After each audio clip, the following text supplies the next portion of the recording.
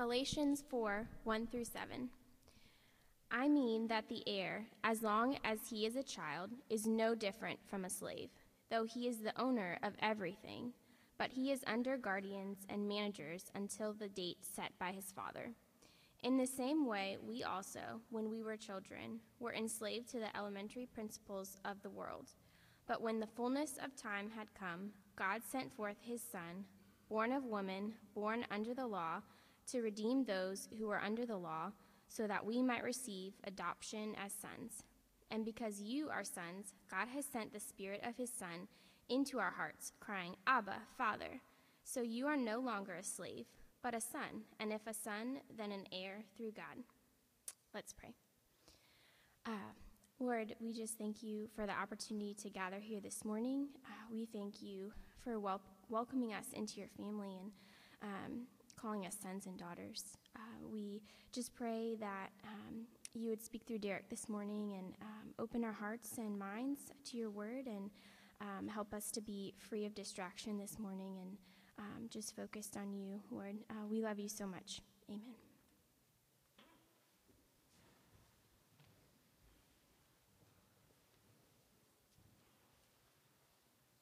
First of all, whoever filled this table with concrete, thank you for that. I was expecting just to yank it up and come over here, and I know that's supposed to be our table, but see, normally it's over there, so I blame Kevin for this. Quick thing before we get started, the slide for community groups misinformed you. It said that the Monday night community group is going to be meeting here, and that is a lie. They're going to be meeting at Brian and Ginger's house. What? Also, you know what? I was thinking about that before the table incident. Allie and some other ladies have worked really hard on putting together an event for women this Friday, right? No, next Friday, March 24th. This next Friday, right? All right, whatever. It's March 24th at 6:30. It's at 6. I don't know what I'm saying, so this is great. There we go. March 24th at 6. We're going to have a speaker. There's going to be some worship. I'm told I'm not invited, so I'm sure it's going to be fun without me. They're pretty serious about that I'm not invited thing. I've tried to get in on all the ladies things. Because they just know how to party, you know? Okay, so anyway, back on track. Hi, I'm Derek. And I have the pleasure of pinch hitting for Kevin this morning. Normally it's pretty obvious that I'm me because I dress like this and not like that, but Kevin lately has been sort of usurping my style. So if you're a little confused, don't be any longer. I'm Derek, he's Kevin. So anyway, yeah. Thanks for coming out. We're going to pick up in Galatians 4, continuing a thought that Kevin talked about last week. But before we get to that, I'm going to do a little bit of what I think is going to be a recap. I don't know. I didn't hear the sermon from last week because I was with Alethea Jr., a worthy absence. I want to sort of bring us all, make sure we're still on the same page with what's going on in Galatians, right? So if you remember, Paul is writing this letter to the Galatians, and it's not just a simple, hey, how's it going? I miss you, but it's, what are you thinking? Get back to the gospel. And there's an issue going on where these Judaizers have come into the church, these men, if I remember correctly, they say, they come from some of the other apostles, and they have a misunderstanding of how the law is supposed to relate to grace, how it's supposed to relate to salvation through Christ. And so they come into this church and they say, yes, you have Jesus and you're saved, but you also need the law. And so they inject confusion into the church. And so Paul has spent a great deal of time up to this point trying to rehash what the law is and how it relates to salvation through Christ, and how it's really not quite what these Judaizers have said.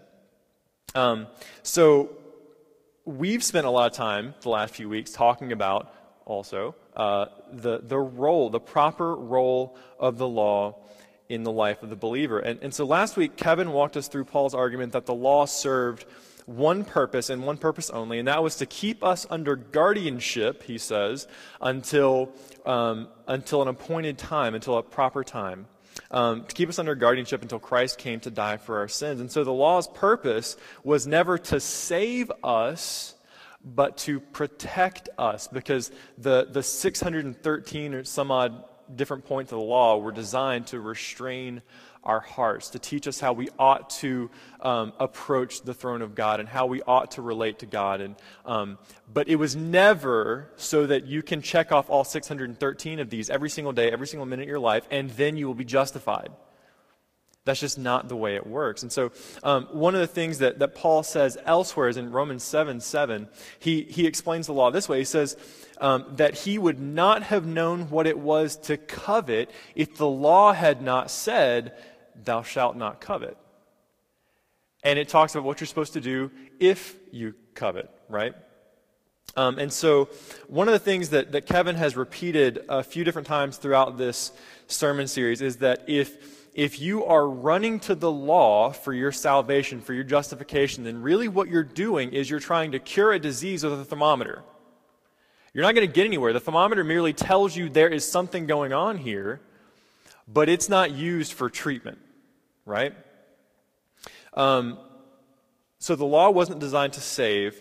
Because the law wasn't designed to save, it's a burden to all those who are under its weight. It's a burden not because it's bad, right? The law is not a burden because it's bad, but because the law constantly reminds us that we're not capable of measuring up to God's standard. How many of you actually sort of read through the Old Testament law? You guys have read through like Leviticus and Deuteronomy, and like 4 hands go up, and they're the 4 I would expect to go up. Listen, it's not light reading. That's my point, right? You don't sit down and go, you know what, I want to really feel closer to God today. I'm going to read Leviticus cover to cover, right? That if you do that, I would love to meet you. I did one time, and it actually worked, but for different reasons. So if you read through the law, there's a lot of things that you would expect, right? So there's things like don't steal, don't murder, don't commit adultery. But then there are things that sort of throw you for a loop, like why would that be in there? Like don't wear mixed garments. So how many of you are wearing polyester right now? More than you are, Kevin. Kevin is wearing polyester. Kevin is ceremonially unclean before the Lord right now, okay? I think probably Brian is too. So there are things in there that describe how we're supposed to approach the Lord, how we're supposed to conduct ourselves before the Lord. And this is sort of where the Galatians are getting confused, is the Judaizers are coming in and trying to introduce more of the ceremonial law and telling them that they need to obey these in order to be accepted by God, before God, in spite of Christ. And that's just not the right way. So Paul's main argument up to this point, and we're gonna see this argument fulfilled and carried through the rest of the book, is that Jesus has fulfilled all of these requirements of the law. The law hasn't passed away, but God has satisfied the requirements of these ceremonial laws through Christ. So whereas the law would have us constantly under the weight of judgment because we're not measuring up, Jesus stood in our place before God to meet these requirements on our behalf. But because of that, we're able to graduate from guardianship, where the law is restraining us and teaching us how to be heirs. We're graduating from guardianship into sonship, and that's where we pick up today. So I want you to see that the end of chapter 3 and the beginning of chapter 4, even though for some reason there's a chapter break, I didn't put that there, they're the same thought, okay? So again, let me read through this passage one more time for us. Paul writes, I mean that the heir, as long as he is a child, remember he's just got done going through guardianship and the process of guardianship, is no different from a slave, though he is the owner of everything, but he is under guardians and managers until the date set by his father. In the same way also, when we were children, we were enslaved to the elementary principles of the world, but when the fullness of time had come, God sent forth his Son, born of a woman, born under the law, to redeem those who were under the law, so that we might receive adoption as sons. And because you are sons, God has sent the Spirit of his Son into our hearts, crying, Abba, Father. So you are no longer a slave, but a son. And if a son, then an heir through God. So this morning, and this is going to throw you all for a loop, I've got 3 things that I want to talk about. First, I want to talk about what it means for us to be sons and heirs, right? The concept was something entirely different when Paul was writing about it than it is for us. right? So I want to sort of give a rudimentary history lesson. Second, I want to talk about this concept of adoption, right? Because most of us are not of Jewish heritage. We come from the Gentile line, and so we were grafted in. You see all kinds of language in the Bible talking about not only people being adopted as heirs, but Gentiles being grafted in. And so I want to try and flesh out what that means for us, more than just the abstract, like God says we're part of his family now. And then lastly, and I think this is super important, especially as we carry on through the rest of Galatians, I want us to look at how the Spirit enables us to lay claim to the fruits of sonship, right? So it's not just a matter of Christ, and we'll expand on this in a minute. It's not just a matter of Christ saying you are if you have faith in me, then you are a son of God. But more than that, the Spirit of God steps in and then continues that process in a very important sort of way. And so I want to talk about that towards the end. So let's get some practical history lessons out of the way. And I'm not sure to what extent Kevin talked about this last week, so if I'm rehashing a lot of things he said, I'm sorry, but probably a bunch of you weren't here last week, since hardly anybody was. So this process that he's talking about, moving from guardianship to sonship, this is not an expressly Jewish ritual. Okay? Remember, the predominant audience at the Church of Galatia are Gentile Christians who have been influenced by some confused Jewish Christians. And so he's writing to both, but predominantly he's referencing, he's speaking to the Gentile Christians. And so he's referring to a Roman ritual, right? And this is a pretty classic argument tactic that Paul will use, where he doesn't want to argue just simply things that are in the Scripture, because he recognizes that if you don't look at the Bible and go, oh yeah, that's 100% accurate, let's talk about that, then he needs to be able to bring you in. And so he wants to use this Roman process to flesh out a biblical concept. So it works something like this. A young boy, I don't know, let's use my son Tripp as an example, right? He's 2. At a certain point, after the son's born, the family puts him under guardianship if there's any wealth to be had. So Tripp probably wouldn't be going through this process, but for the sake of argument, he can. Working in nonprofit is not a wealthy endeavor. I don't know if you guys knew that. So anyway, I would put him under guardianship, and that means that he is, for all intents and purposes, not my son. I would maybe refer to him as my son. He's my flesh and blood, and he has certain privileges, but those privileges are temporarily suspended, that he might be molded into someone who is capable of managing wealth, someone who is worthy of inheriting an estate. And it was not a very easy process, because as Paul mentioned at the beginning of this chapter, children in guardianship are basically treated like slaves, right? They had little to no control over their daily routines. There were long hours of instruction, and we can pretty easily imagine like stern rebukes for missteps. The father didn't even acknowledge his son as an heir in any formal sense, and at the end of the process, when the child had passed from childhood to adulthood, a couple of things would happen. One, the father would give the child new garments, right? The toga virilis, which is the toga of life, and then the child would take his toys. I don't know if it was all of them or some of them, and lay them at the feet of Apollo in the temple of Apollo.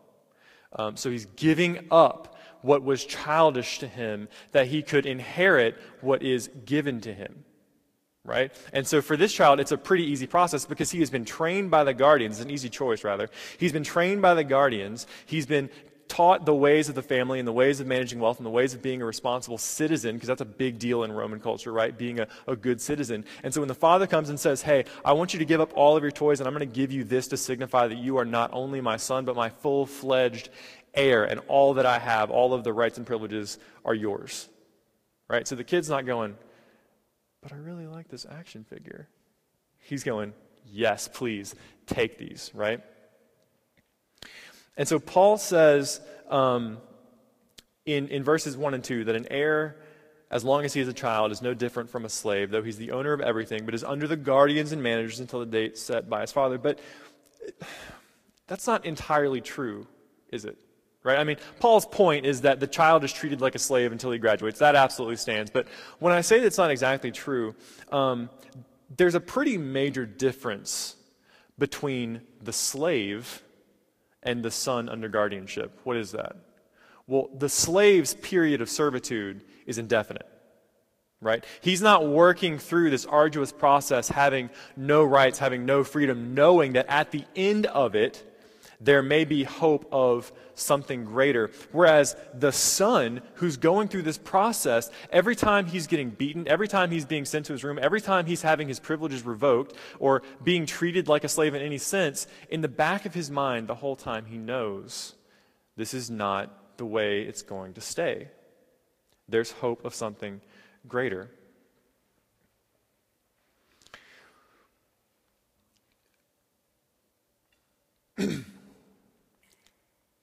At the moment when we transition from guardianship to full-fledged sonship, there's a profound change. We go from slaves to sons in an instant. When we were once under the law, at the right time, when the Son came and died for us and was that sacrifice purchasing us out of guardianship, we were instantly made sons. But we were at a point, right, we were bound to these elementary principles of the world. Paul's referring in that verse to a period in our lives when we're bound to stern instruction, distracted by childish things, and the word he uses that's translated for us as elementary principles, I can't pronounce it because Greek is Greek to me, but it's basically meaning the rudimentary principles. Right? So it's like when I'm trying to teach my son how to count, and I'm trying to teach him that 1 comes before 2, which comes before 3, which comes before 4, and he wants to look back at me and go 1, 2, 6, 9, 4. No.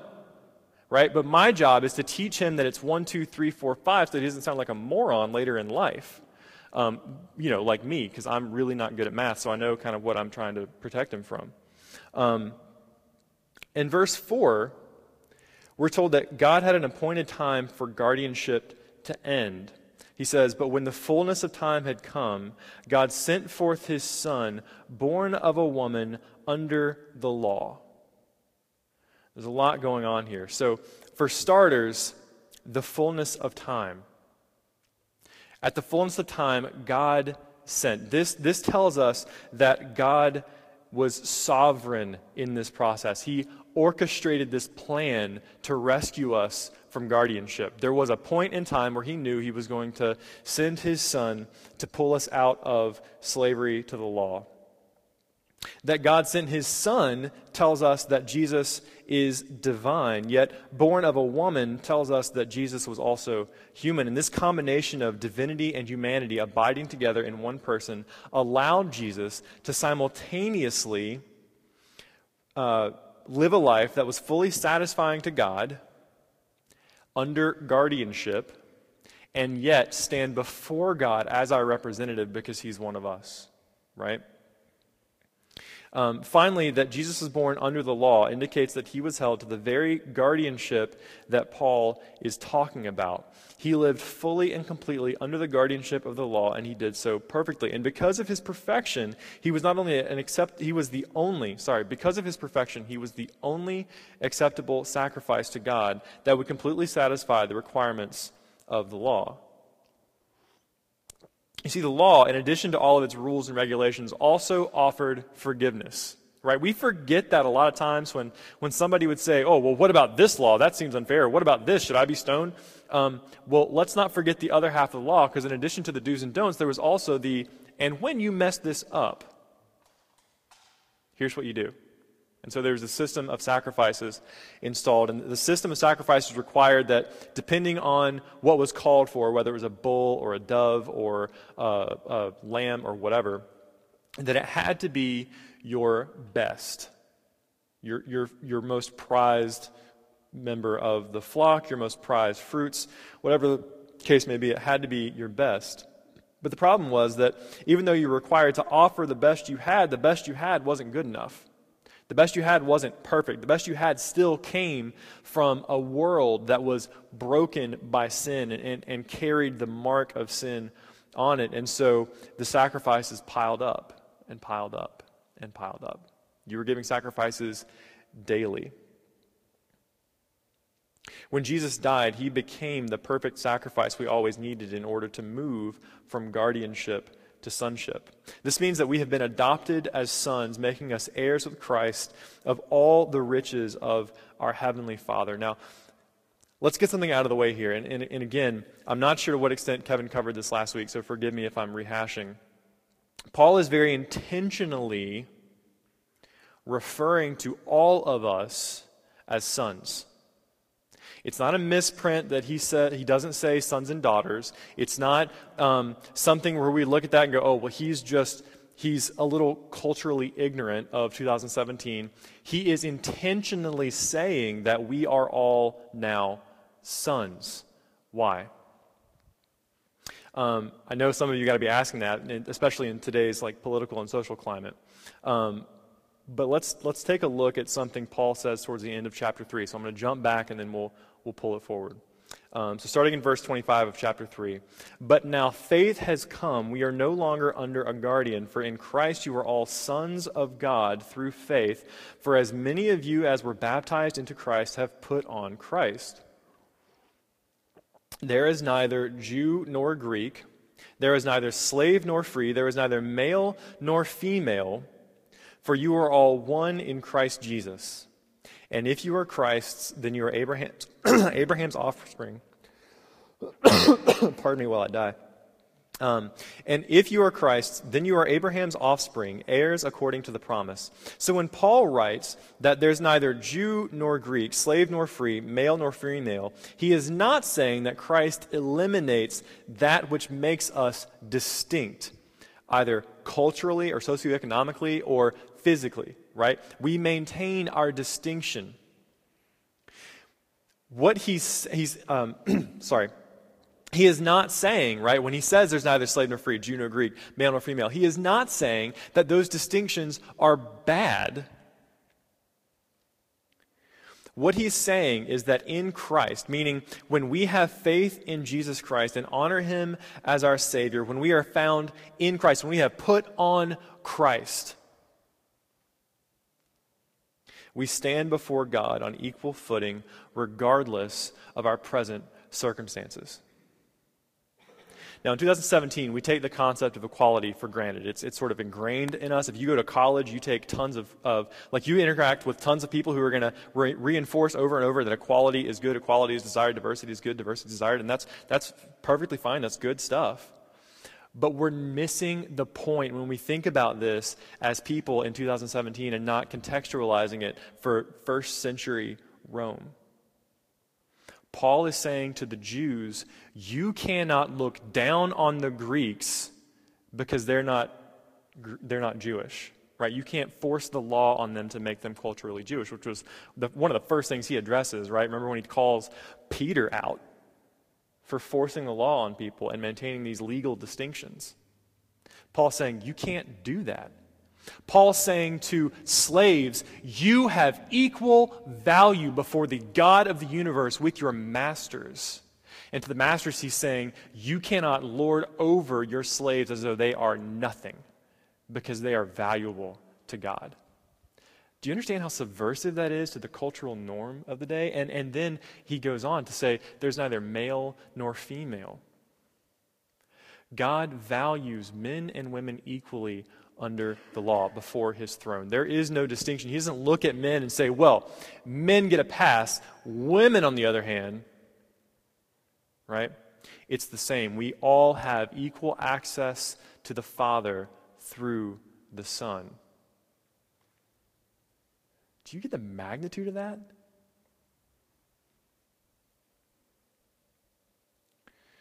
Every aspect of Roman life, just about every aspect of Roman life, favored men over women, favored masters over slaves. Every aspect of Jewish life favored Jews over Greeks. And Paul is saying Christ turns all of that on its head. We're in a new kingdom with new realities. This is not the same, like Paul is not elevating women with respect to men, right? He's not tying their value to men. That's important. Don't miss that. Society may place different value on others under the law, whether implicitly or explicitly, even today, but God does not. The only differentiation that matters to God is whether or not you're in Christ, so an heir, or if you are enslaved and not under Christ. So I think it would be helpful here to put ourselves in the minds of Paul's audience and understand that, right, remember, he's not merely writing to the Jewish Christian members of the Galatian church. And so, whereas the Jews would hear his message on guardianship and sonship, and they're pretty quickly relating to, okay, so the law is our guardian, and then Christ came, and then we were sons. Like, that's a pretty logical progression for them. But remember, the majority of his audience is likely, like most of us, they're Gentiles. They weren't under the law. They were no less enslaved, right? Paul references later on in chapter 4, or maybe in the beginning of chapter 5, the elementary principles that the pagan Gentiles were tied to. That's every bit as much slavery, right? So whether your legalism is tied to the law of God or like pagan principles, legalism is legalism, and it's elementary principles, right? But for the Gentiles, they're processing this slightly different. And so they're not thinking about someone who is obviously an heir becoming a full-fledged member of the household. They're thinking about somebody who is a slave, not a member of the household, being brought in through a process of adoption. Because this was the other out for a wealthy person, right? A wealthy family, if they didn't have sons, because remember, daughters didn't inherit anything. Sons, if they didn't have any sons, they could go to one of their slaves or go to the slave, some slave they knew who they kind of respected and kind of liked, and they could purchase that slave's freedom from their master and give them sonship. So the Jews reading this are likely understanding this from the perspective of being the biological children. They were, after all, God's chosen folks. They had a long, albeit spotty history of knowing, serving, and following God. But the Gentiles in Paul's audience are thinking about this from the outside. So let's think about that for a second. What does it mean that we are adopted by God? It hinges on this concept that a transaction has to take place. A price must be paid. So under the Roman system of slavery, we have to remember that a person was generally speaking only enslaved as long as he or she was unable to afford their freedom. Now, what do we know about the law? If the law is telling us what is required of us, if that is laying out for us the cost of sonship, we can look at that and be fairly certain that we're not making the cut. Right? Again, go back and read through the law. There are things that you cannot control about yourself that are under the law saying you can't do those things. Right? I'm not going to share my favorite example of that because, it's Sunday morning. But there are examples.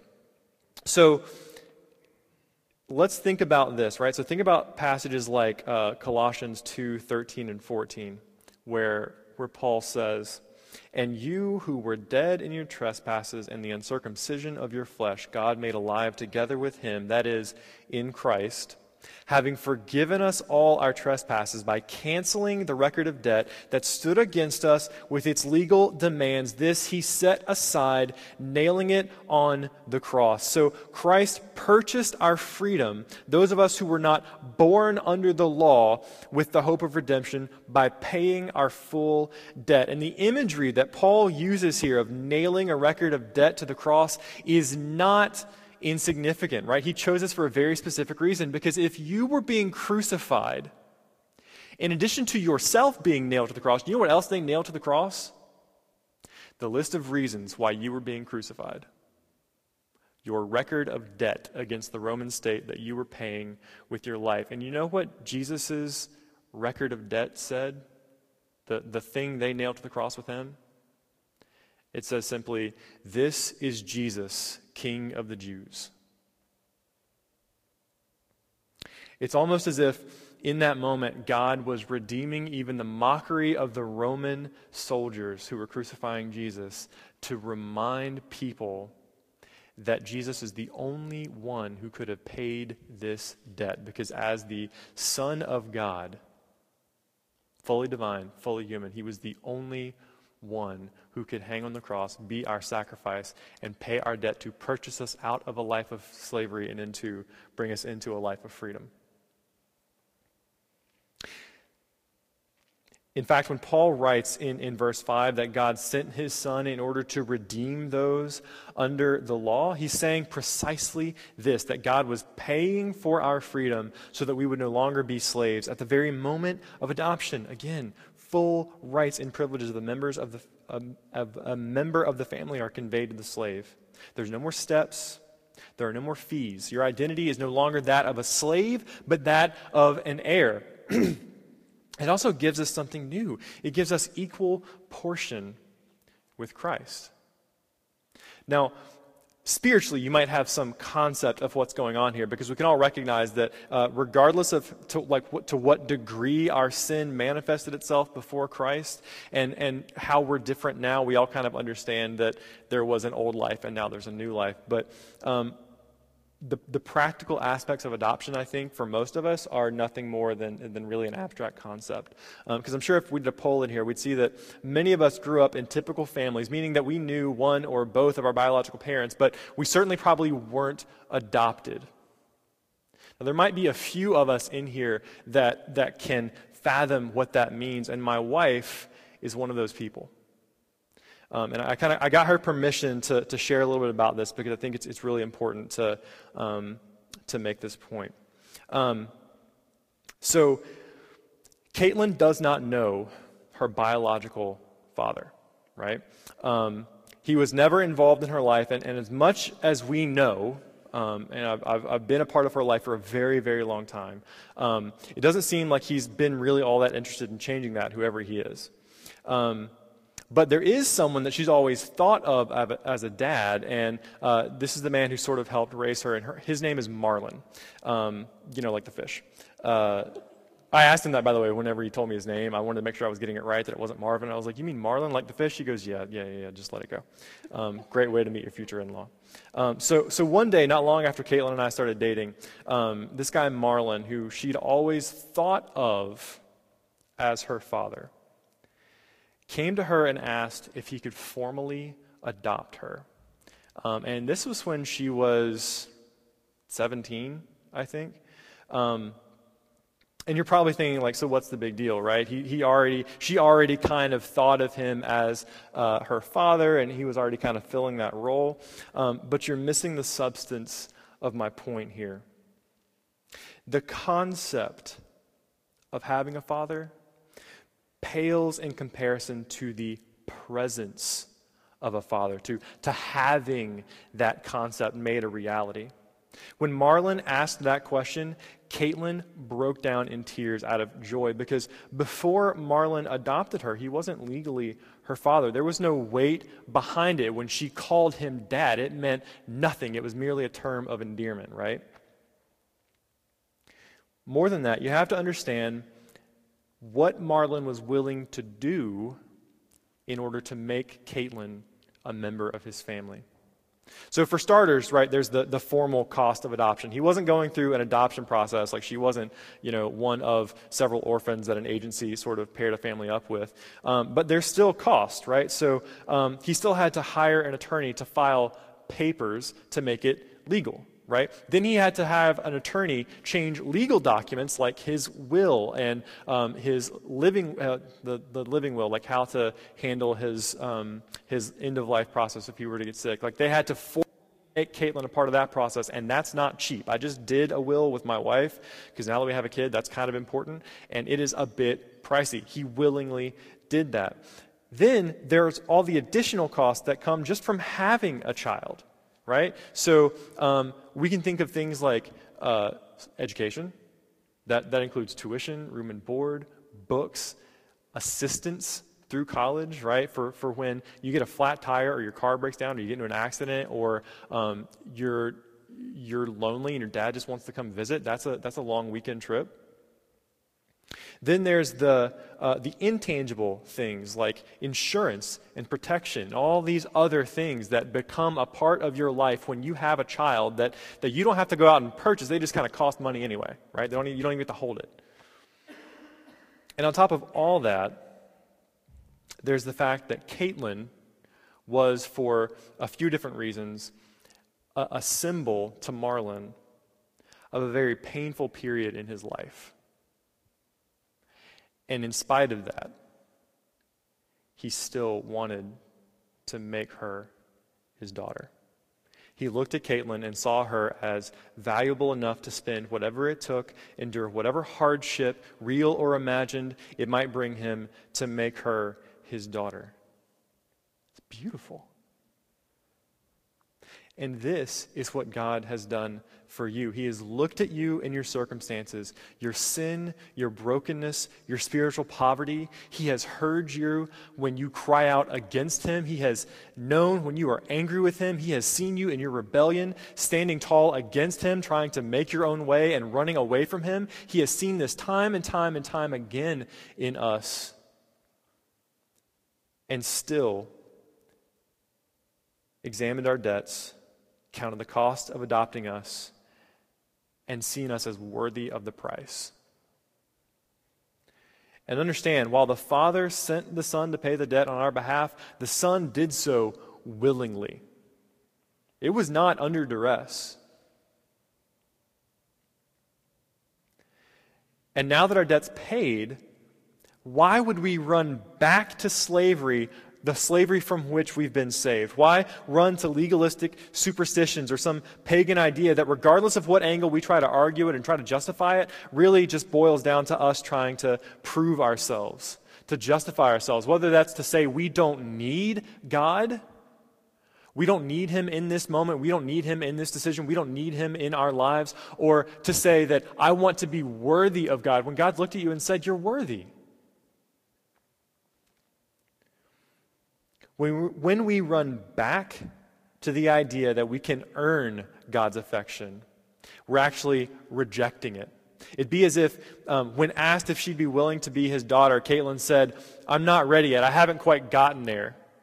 And he's saying, well, I've already spent the money, so what do we do now, right? And she puts off a relationship. She puts off getting to know him. She puts off truly appreciating what he's been willing to do for her because she doesn't feel like she's quite there yet. When we run back to whatever elementary principles defined us prior to our adoption, we're living as though we are only half-purchased slaves. But a slave who is half-purchased is still fully enslaved.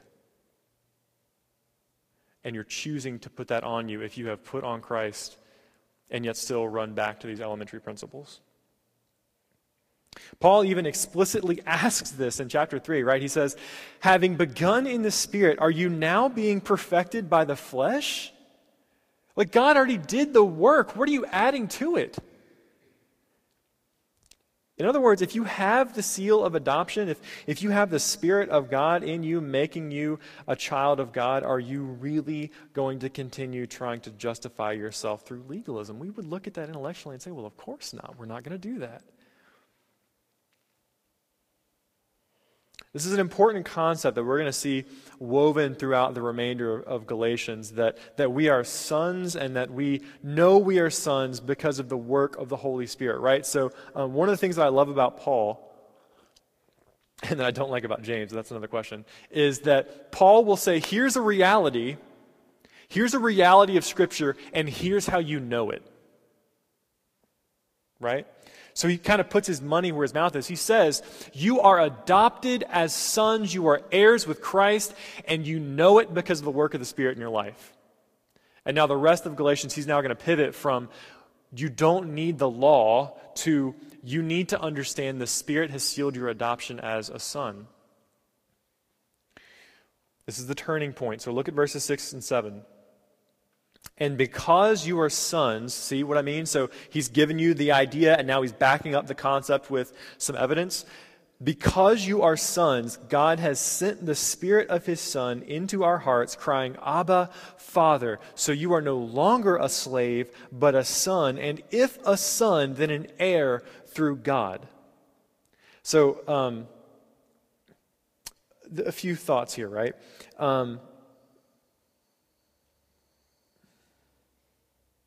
First of all, what is it about the Spirit that lets us know that we have been adopted as sons?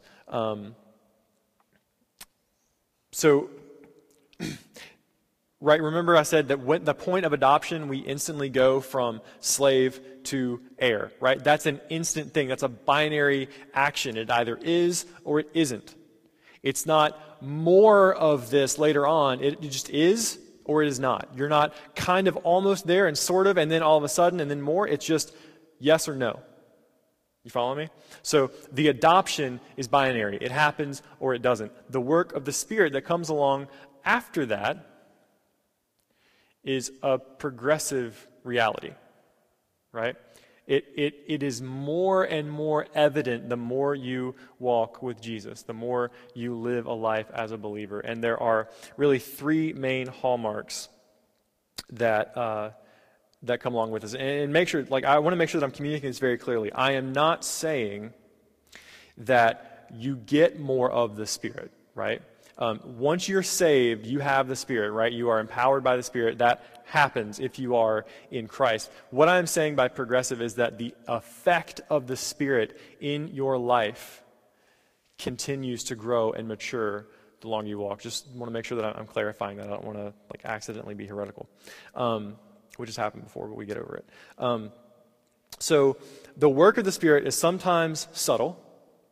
Sometimes you can't really tell. Sometimes it's overwhelming, and with big, fat, ugly tears, you realize that something is now true of you that was not before, or vice versa, and that it's been a victory of the Spirit. But the Spirit is always progressing. And again, we can see the work in three basic ways. So first, there's this new relationship that we're given with the Heavenly Father. And so we see this at the end of verse 6. We see the Spirit cries out to God from our hearts. The word Abba is not a formal reference, but rather it's a profoundly personal one. It's like when my son's scared, he doesn't stand up in his crib and go, Father, I think there's something in the closet. He stands up and screams Daddy through tears because he needs me. He knows that when he cries out to me, I will hear him and do what I can for him. Now, in his mind, I don't know that he understands that I can't always do everything, and I want to keep him in that mode right now where he thinks that I can do everything. But I think I got about 2 more years of that. But we have that sort of relationship with God the Father because of the Spirit empowering it in us. Empowered by the Spirit, there's going to be times in our hearts when we feel this urgent need from our Father in heaven. In those moments, we're going to cry out, sometimes through tears, sometimes not, for God, and know that He hears us. So for a Christian, when we sit down and pray, not to say that there's not going to be some dry seasons in your prayer, God knows I've experienced some, but there's still this knowledge that God is there, that God hears us, right? Second, there's the fact that the fact that Paul is referring to calling out implies that the mark of a Spirit carries with it not just the sense of need, but the ability to call out to our Father. Prayer is as much an admission of need as it is a practical way to connect with God. When we pray, we're acknowledging that God is bigger than our sin, bigger than our needs, bigger than our concerns, and we're asking Him for help. Furthermore, our prayers are aided by the Holy Spirit in many ways, namely by being intimately familiar. The Spirit is intimately familiar with our needs, our concerns, and speaking to God with us. So Paul writes in Romans 8:26 and 27, likewise, the Spirit helps us in our weakness, for we do not know what to pray for as we ought. So it's sometimes we get down and pray, and we start praying, and the Spirit's like, no, pray for this, and kind of goes over top of us. But the Spirit Himself intercedes for us with groanings too deep for words. And He who searches the hearts And he who searches hearts knows that in the mind of the Spirit, because the Spirit intercedes for the saints according to the will of God.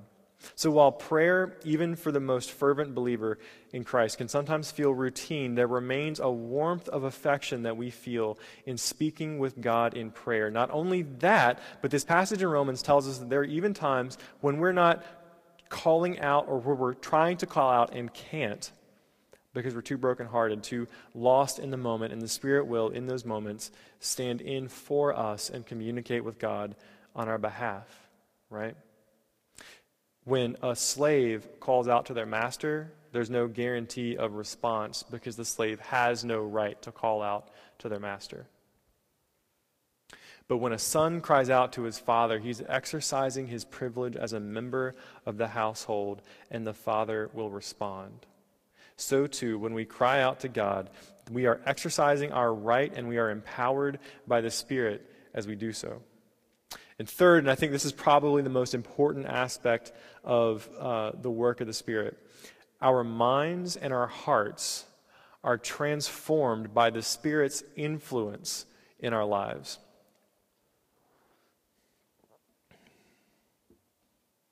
Very careful not to drop that.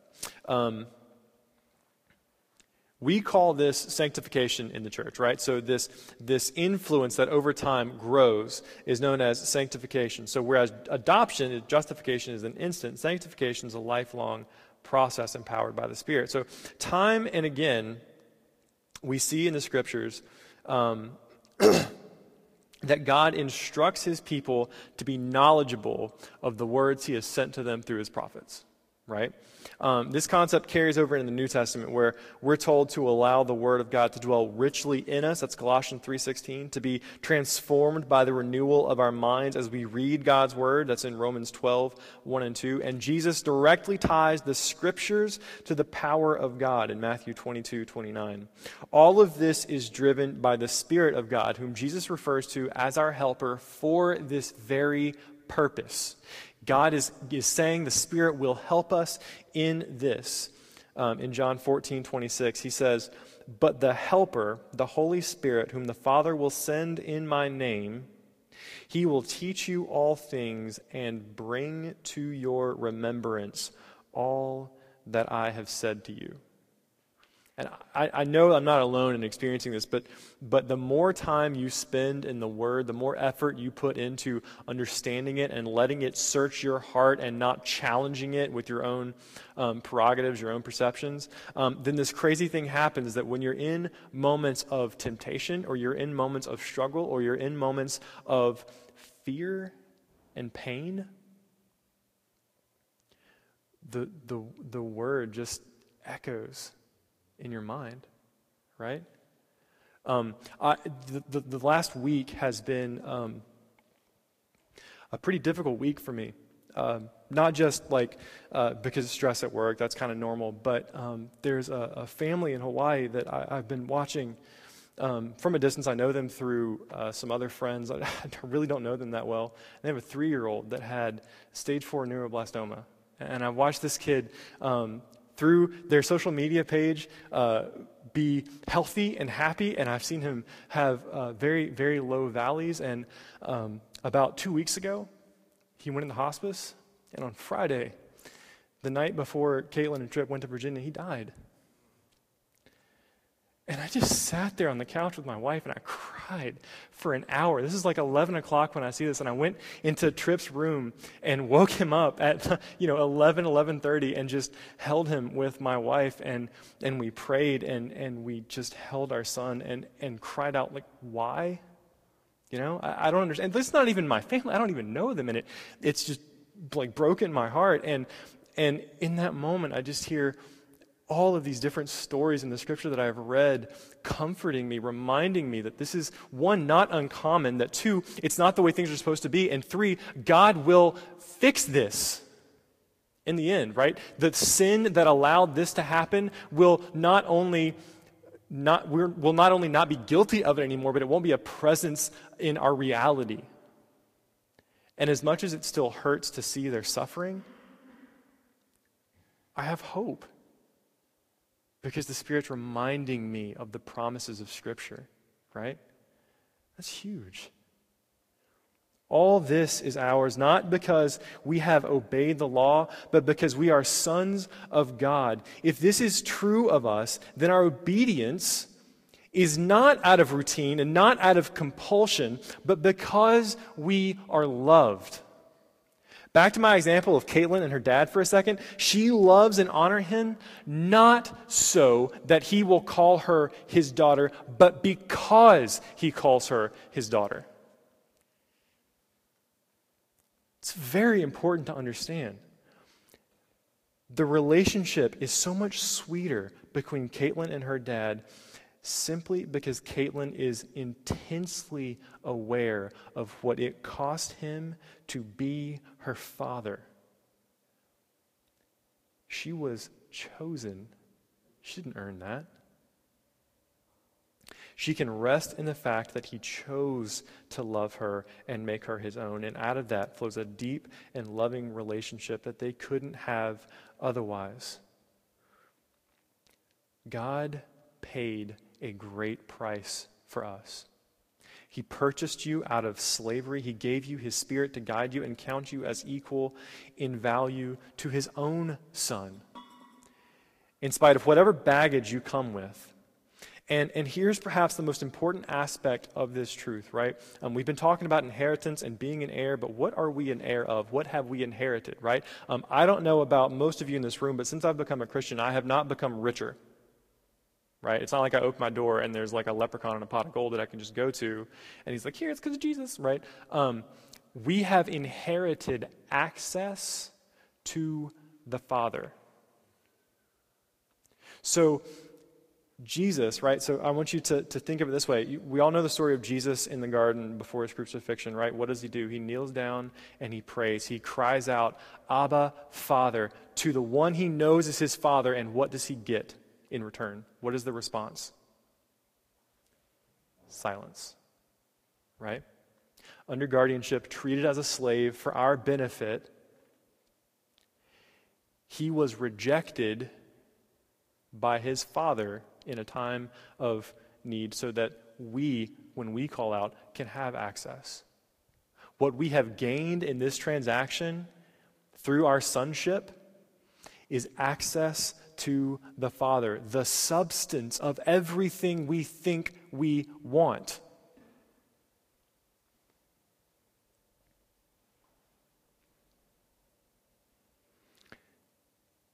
We have to realize this. We have to realize this, make this true, see that this is true of us.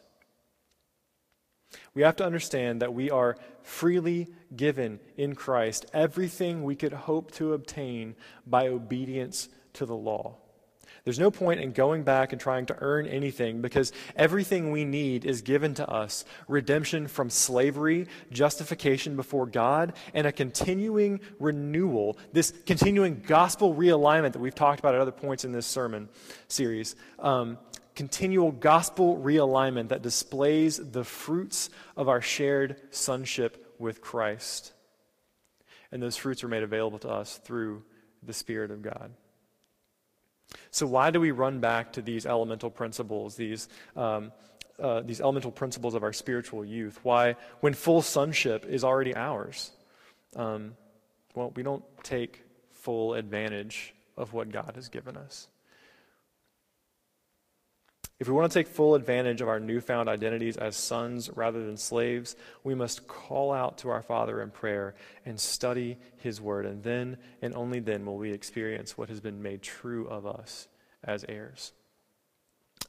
So I'm going to pray in a second. We're going to do communion. The stuff is over here on the side, self-serve. So while we're doing communion, I would really like it for you guys to reflect on this. What God has done for you that He could call you His own, and what is it that we're doing to continue that work in the flesh, right? So I'll pray and we can move on. Father, I thank you for your great mercy, for your grace, that you looked on us in our sin, in our rebellion, and chose to pursue us. You chose to pay the debt that we had accrued under the law. to make us your sons. God, thank you for the fact that we know you value us, that you love us, and I pray that we would rest in that and that our obedience would flow through the knowledge that we are loved and adored by choice, not because we earned it, so that our obedience is not out of compulsion. Father, may your Spirit help us to understand this truth, that we would grow in a knowledge of what it means to be an heir in your kingdom, that it would empower us, that it would cause the word to dwell richly in us and affect our lives to make us different than we were when this journey first started. In Christ's name we pray. Amen.